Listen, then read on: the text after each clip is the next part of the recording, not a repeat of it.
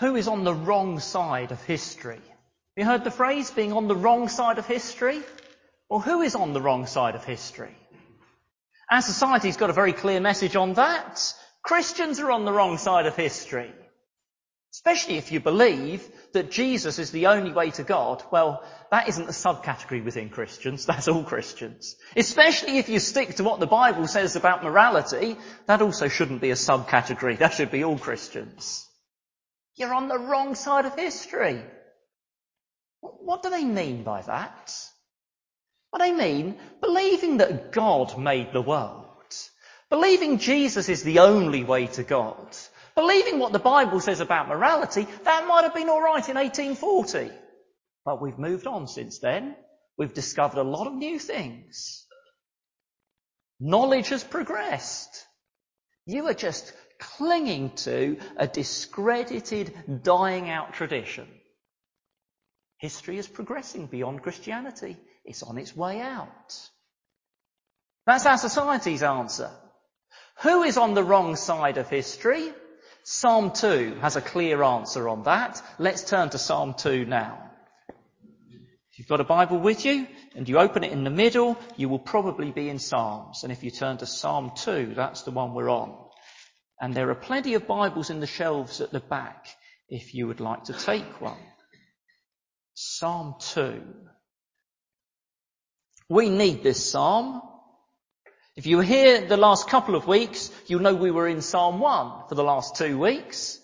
And if you were here the last couple of weeks, I hope you might remember that Psalm 1 and Psalm 2 are like entrance pillars to the book of Psalms. God didn't put the Bible together in a random sort of way. These Psalms are there as like entrance pillars to take us into the book of Psalms and to set some of the themes. Well, how do we approach the book of Psalms? Don't we often do it very individualistically?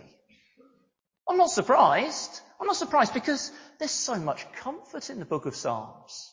There's so much about the inner life and about our emotions and our experiences. And so we tend to take them all about me and how I'm feeling. But actually, there is that in the Psalms. I'm not trying to stop you using them that way. But there is also in the Psalms a lot about the world and the enemies of God. And if you take them just all about you and how you're feeling, you'd be a bit mystified with all this stuff about enemies. And there's a lot about God's big scale plan, and especially about Jesus being the King. And when we see that and are less self-focused in how we use the Psalms, it actually helps us personally. I suppose it's a bit like I was saying this morning, when we put the focus on hallowed be your name, it actually makes us more joyful. It's a bit like that. When we see the big picture in the Psalms, it's not just about us as individuals, it's about a bigger plan. It helps us as individuals because we get troubled by the situation around us. We get troubled by the church looking so weak and God's enemies looking so strong. Well, I do. And I don't for a moment believe I'm the only one here who does. It really does trouble me. It causes me doubts and discouragement. And I expect it does for many of you too.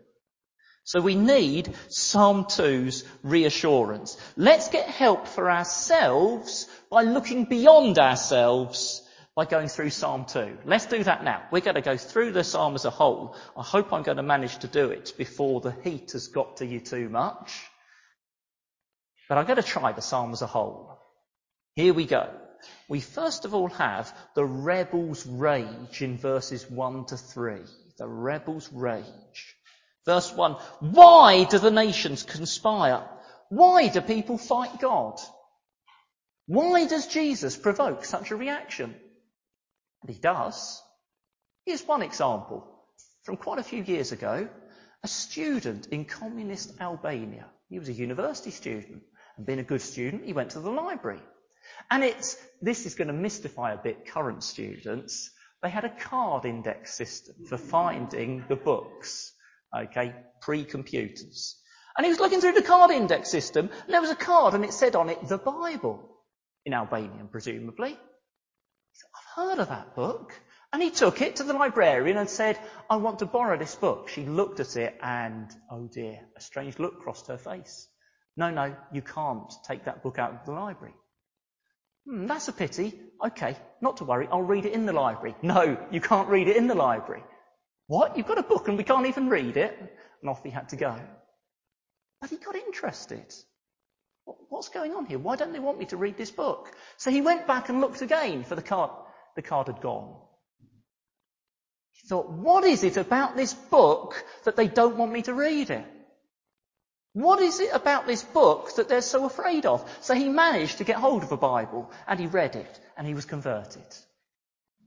He thought, if the Bible's false, why do they fear it? If it's true, it's crazy to fight it. Truth is like the sun. You can block it out, which we might have wanted to do recently, but it doesn't go away, as we've been discovering the last few days. So verse 1 says, why fight God? And verse 2 says, they're not just fighting God, they're also fighting the ruler he's appointed. That's what it means by his anointed one. Children, anointing, it was even done in our Queen's coronation, pouring oil on her to show she's the Queen. Anointed one means the one God had appointed as king. Back when Psalm 2 was written, this was David. But David nearly always in the Psalms represents Jesus. That's a principle we've seen the last 2 weeks. I'm not going to go over it again. Listen to the sermon from 2 weeks ago, or take it from me. David in the Psalms nearly always represents Jesus, and he certainly does here. And so the psalmist is surprised, verse 1. Why? Why? It's obviously, look at the last word of verse 1, it's obviously vain. It's an empty, futile effort fighting God. So why do they do it? The answer is verse 3. Here's why they do it. Verse 3. Let us break their chains, they say, and throw off their fetters. The there is God and his appointed king. We don't want his chains. We don't want their fetters. Children, fetters are those iron things that would go round a slave or a prisoner's ankles and chain them up. Here, rebellion is dressed up as a liberation movement. We don't want to be restricted. We won't have him telling us what to do. We will be free to make our own decisions. It's very clear in our society. Doesn't this describe our society? We will write our own morality. That's what we're doing. We live in a very moralistic society. But it's a society that's decided its own morality. We won't have God's morality. He's a spoil sport. That's the message. We won't be bound by an ancient book. Come on, you're on the wrong side of history. But what I've described in a slightly derisive way, which we could enjoy deriding, but I hope you recognise it's not just out there. It's in here. It's in here for me and for you. It's not just Boris Johnson and Keir Starmer who want to rule. We've inherited it from our first parents, Adam and Eve. This is the attitude we inherited from them when they said, God's rules restrict us, let's throw them off. Now, if you're trusting Jesus, you've turned from that attitude and you've said, actually, his rules are good. Please, Jesus, restrain my sin. But don't you still find the dregs of that attitude in your heart? Yes, Jesus, restrain my sin when actually I'm finding it a habit I'd like to break, but not that sin, which I'm rather fond of.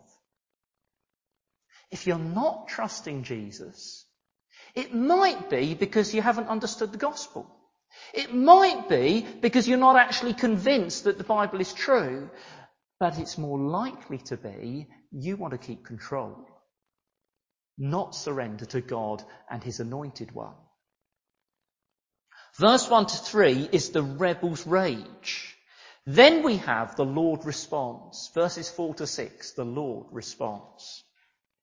Verse 4, the one enthroned in heaven laughs. Now this isn't like a soft teacher. Did you ever have a teacher at school who when someone does something naughty laughs because they just think that's quite amusing? They're not going to have much control, are they? Nor is it a hard-hearted tyrant who laughs because he's indifferent to sin and suffering. He's in a palace, doesn't touch him. No, this is a laugh of derision. This is the laugh of the elephant at the ant trying to hold it back. Can you try to picture that in your mind? Children, picture an ant trying to push an elephant. And then remember, the difference between an ant and an elephant is far smaller than the difference between the most powerful king and God. The Lord laughs because it's just like an ant trying to push an elephant. This is one of the reasons we read Acts 4. In Acts 4, Herod and Pontius Pilate, the Jews and the Gentiles conspired and they crucified the anointed one. The one this psalm is about, they killed him. That's the end, isn't it? Psalm 2, snuffed out. And God laughed. Because Acts 4 amazingly says, although they were wicked sinners, they were doing just what God planned. Same action, but two motives. They had a wicked motive, God had a good motive. He'd planned it so his anointed one should rule and millions be saved by him. And then the Roman Empire, a century later, raged and threw Christians to the lions. And God laughed. Not that he didn't care for his saints. Oh no, it's not that he's indifferent to their sufferings. But he laughed in this sense. He made his church grow phenomenally. Whatever Nero and the others did. So, here's a quote. I don't often read quotes because they're rather hard to follow. But there was a Christian leader called Tertullian, and he said to the rulers who were threatening to kill him, "Kill us, torture us, condemn us, grind us to dust. The more you mow us down, the more we grow." And it happened. And today, it's not just hundreds of years ago, today, the governments of Iran and China have determined to stamp out Christianity. They won't have that religion in their country. And God laughed. And he's made the church grow in Iran and China probably more than any other place in the world. Do you know, there are more Christians than Communist Party members in China now. I think God's really laughing about that one. Now you might say, I can see all that. Yeah, that's wonderful to look back at that. But it's not just back, it's now in China and Iran. But you might say, but what about when Islam swept across the Middle East and North Africa and wiped out the churches, and it's stayed that way for hundreds of years? What about in the UK where secularism rules and Christianity is pushed out of the public sphere and rebranded as unacceptable? Well, even in this, God laughs. Not that he doesn't care, but he has a plan. He has a plan, and it's being fulfilled, and it won't for a moment be held back. And don't be mistaken about this. God's plan is not for the high point of his kingdom to be in the Roman Empire, nor for the high point of his kingdom to be in the 16th century Reformation, or the 19th century missionary movement, or even in the 1950s and 1960s. And now it's just all fizzling out. No. God's plan is for his son to inherit the nations. And by the way, nations doesn't mean places like France, UK, USA. It means ethnic groups. It doesn't just mean, okay, if there's a Christian in Saudi Arabia, tick off that one. It means his plan is for every ethnic group to show the praise of his son. In fact, his plan is for the knowledge of the glory of God to cover the earth as the waters cover the sea. Children, been to the seaside yet this summer? How much sea was covered in water? Yeah? How much sea, even in this weather, how much of the sea was dry? Go and have a dip and you find it's pretty wet stuff in all the sea. God's plan is for the knowledge of the glory of God to cover the earth as the waters cover the sea. The high point is not in the past. This should so affect our attitude to all we do as a church and individuals. God's plan is for the nations to be the inheritance of his son, and it's going to happen. The best is not back at any point in history you might identify behind us. The Lord not only laughs, he does verse 5. Verse 5. Then he rebukes them in his anger and terrifies them in his wrath. How does God rebuke and terrify? What would you think if you heard a trumpet? Well, here in this side of town, you might think it's your neighbour having a practice, ready for a concert or something. Trumpet, that's music, isn't it? Classical music, maybe. But in the past, a trumpet meant a warning. There's an army attacking. And in Revelation 8 and 9, there are trumpets. That's what it calls troubles God brings on this world. They are his trumpets. They are effectively doing verse 5. They are God waking people up and saying there is judgment coming. And the little judgments you see now and the little troubles that worry people now are a trumpet saying God has not got off the throne.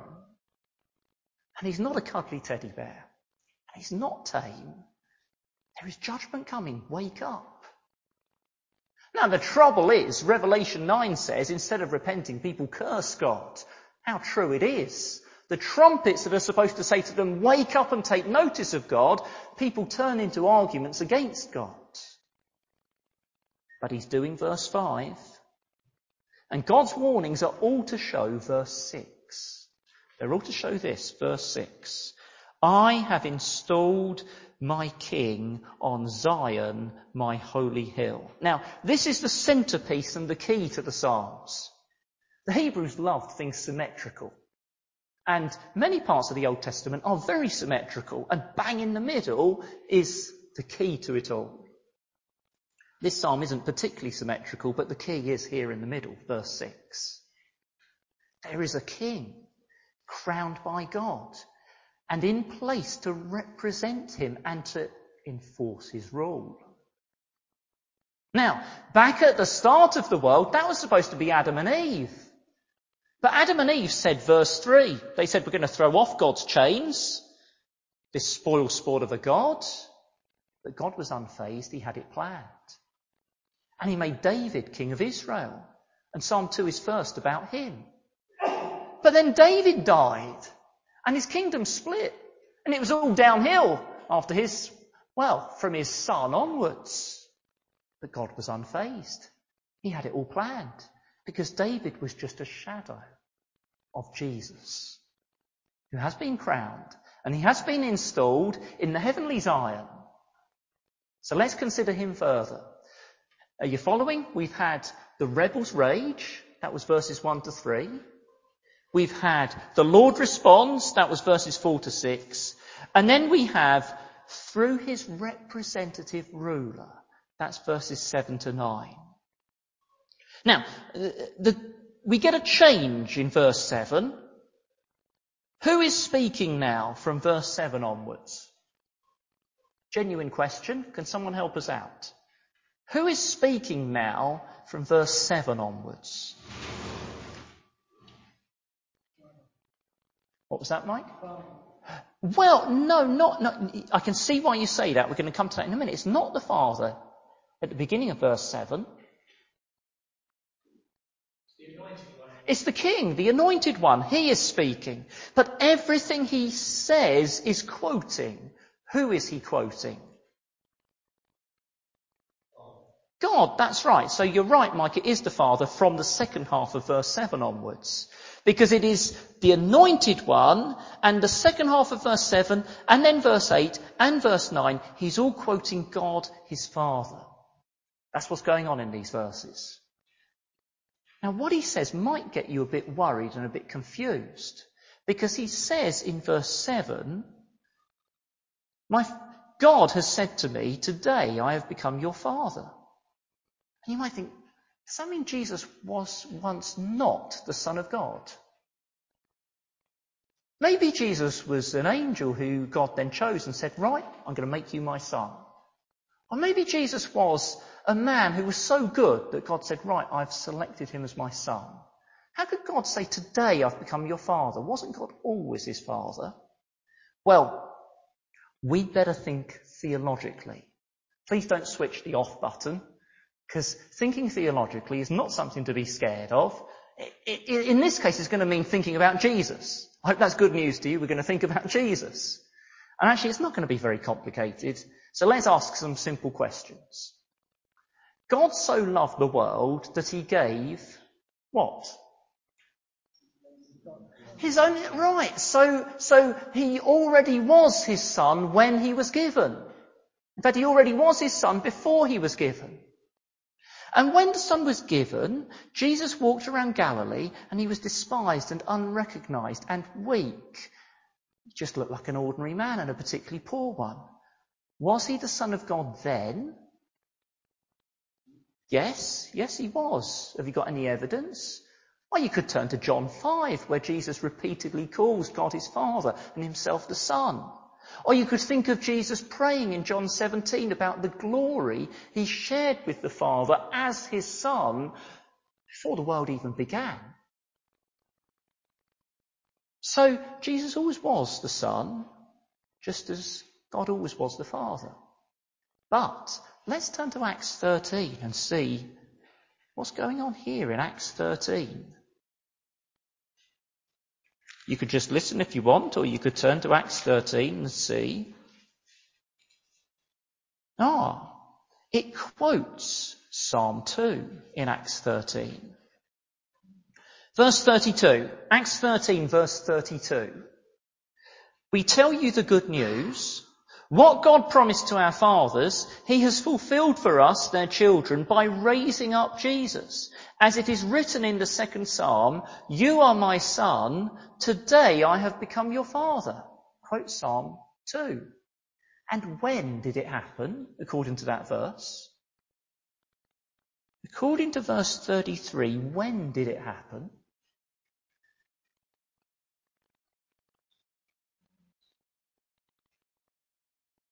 When God did what? Raised up Jesus. And what do you think is meant by raising up Jesus? If you look at verse 34, you get more than a clue.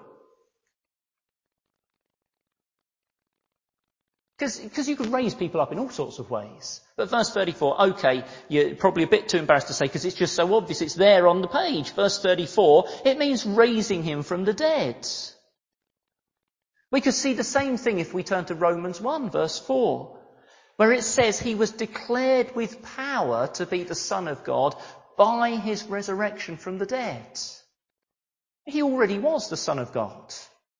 But by raising him from the grave to the throne, God was making the God-man, Jesus, the Psalm 2 king. He already was the Son of God in his being, in his person, in his relationship with the Father. But now, being raised from the grave to the throne, the God-man is being made the Psalm 2 king. God was declaring that Jesus is his Son who has the right to the throne. So verse 7, today I've become your father, is an impressive coronation declaration. There's nothing much more impressive than a coronation. And this is an impressive coronation declaration. This very same Jesus who hung on the cross, he's God's son and heir. Children, that's heir spelt H-E-I-R, which means he has an inheritance. That's what an heir is, someone who inherits something. What does he inherit? Let's move on to verse 8. Verse 8. Ask of me, and I will make the nations your inheritance, the ends of the earth your possession. The North Korean government says we won't have anything to do with Jesus here. Stamp it out. The Saudi Arabian government says you can't worship Jesus here. Not allowed. But it makes no difference to this. North Korea and Saudi Arabia belong to Jesus.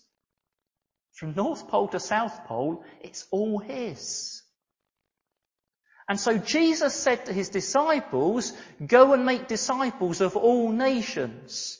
Be my witnesses. He said, you will be my witnesses to the ends of the earth. Can you see an overlap with verse 8?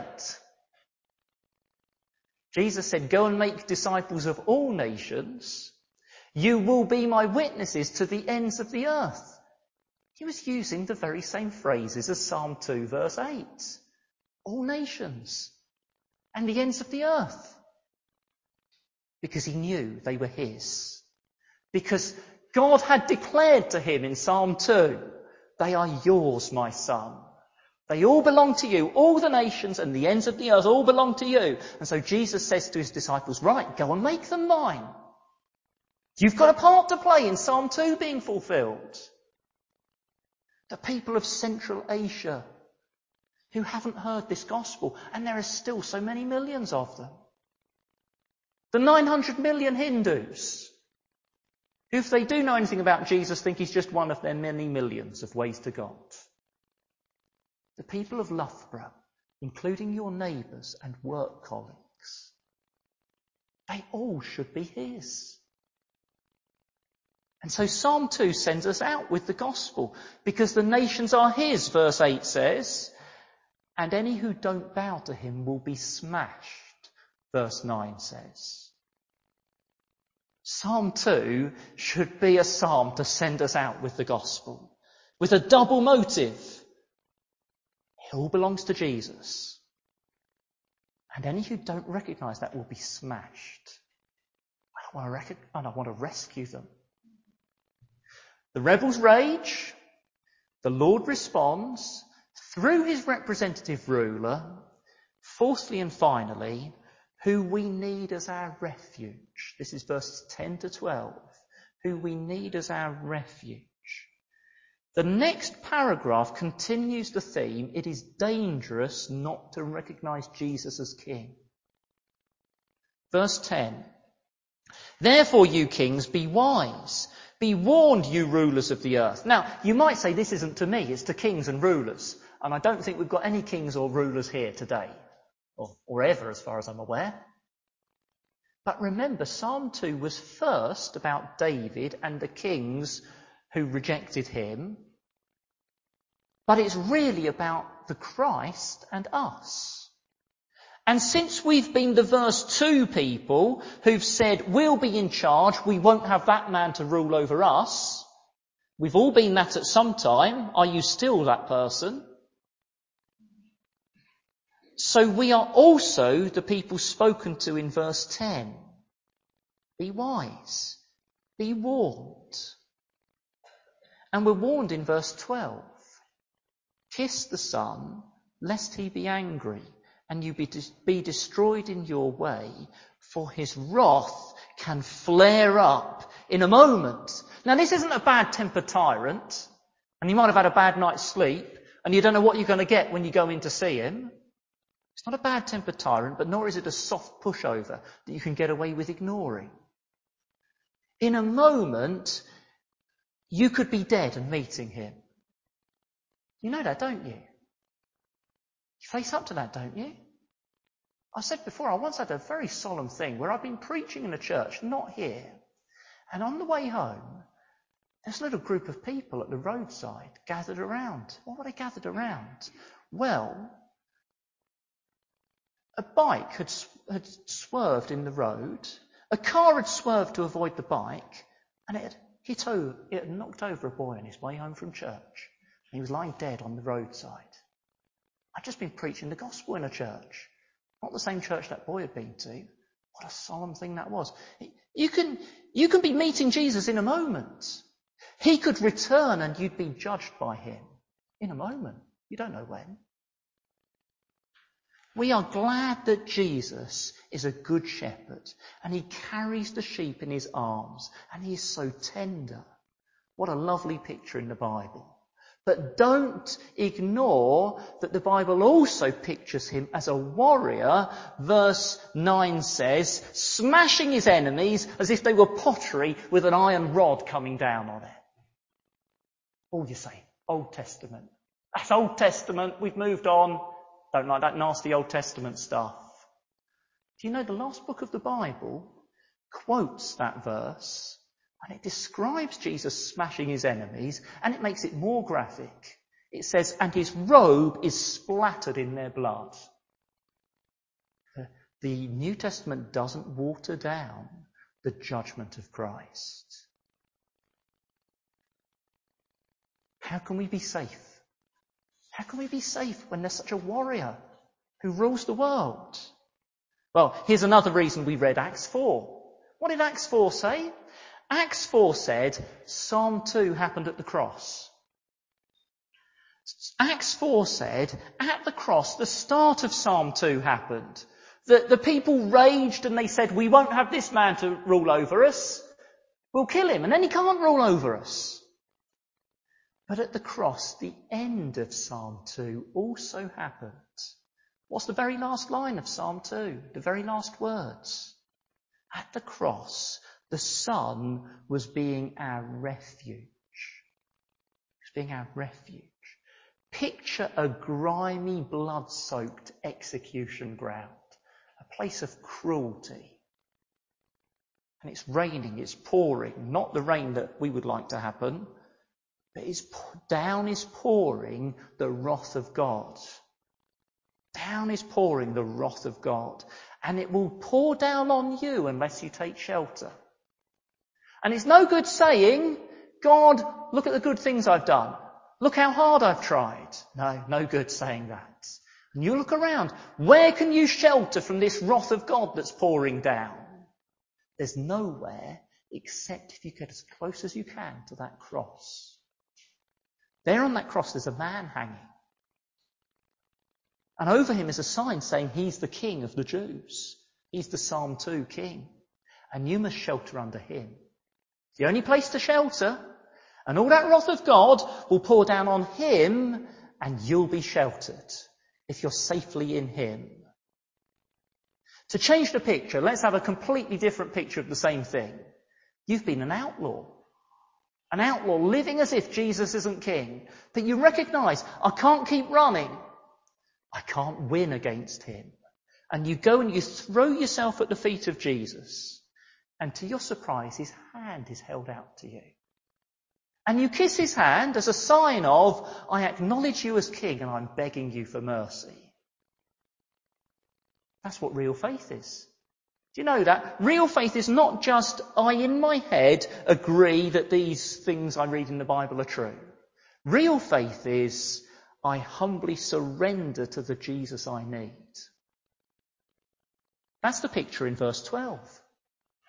That's what it means, kiss the Son, lest he be angry. You go as an outlaw and you say, you are the king, and I can't keep fighting. I kiss your hand, and I beg for your mercy. Have I just described you? Have I just described you? Are you a refugee? Every Christian is a refugee. Have you taken refuge in Jesus? Well, we've gone through Psalm 2, the whole psalm, and my aim has been, if you aren't yet trusting Jesus, to drive you to take shelter in him. My aim has also been, if you are trusting Jesus, encouraging you, as we are surrounded by people who think, well, if there was a Jesus, some man with a load of myths about him in the past, all gone, we can't really know the truth about him. Who is on the wrong side of history? Does it trouble you? It gets to me. Church looks so weak. The enemies look so sophisticated, clever and strong. Who is on the wrong side of history? Not Jesus. Not Jesus. And not those who take refuge in him. The ones on the wrong side of history are the ones resisting Jesus, because God has made him king and given him the nations, and they will belong to him. And the warrior king, he will smash all who hold out against him. But he's also the shepherd king who shelters all who humbly surrender to him. That's reason to do verse 11. Did you notice I jumped a verse because I wanted to end on it? I don't know if I should not take God's word in the order it comes, but I wanted to end on verse 11. That is reason to rejoice with trembling. Let's pray.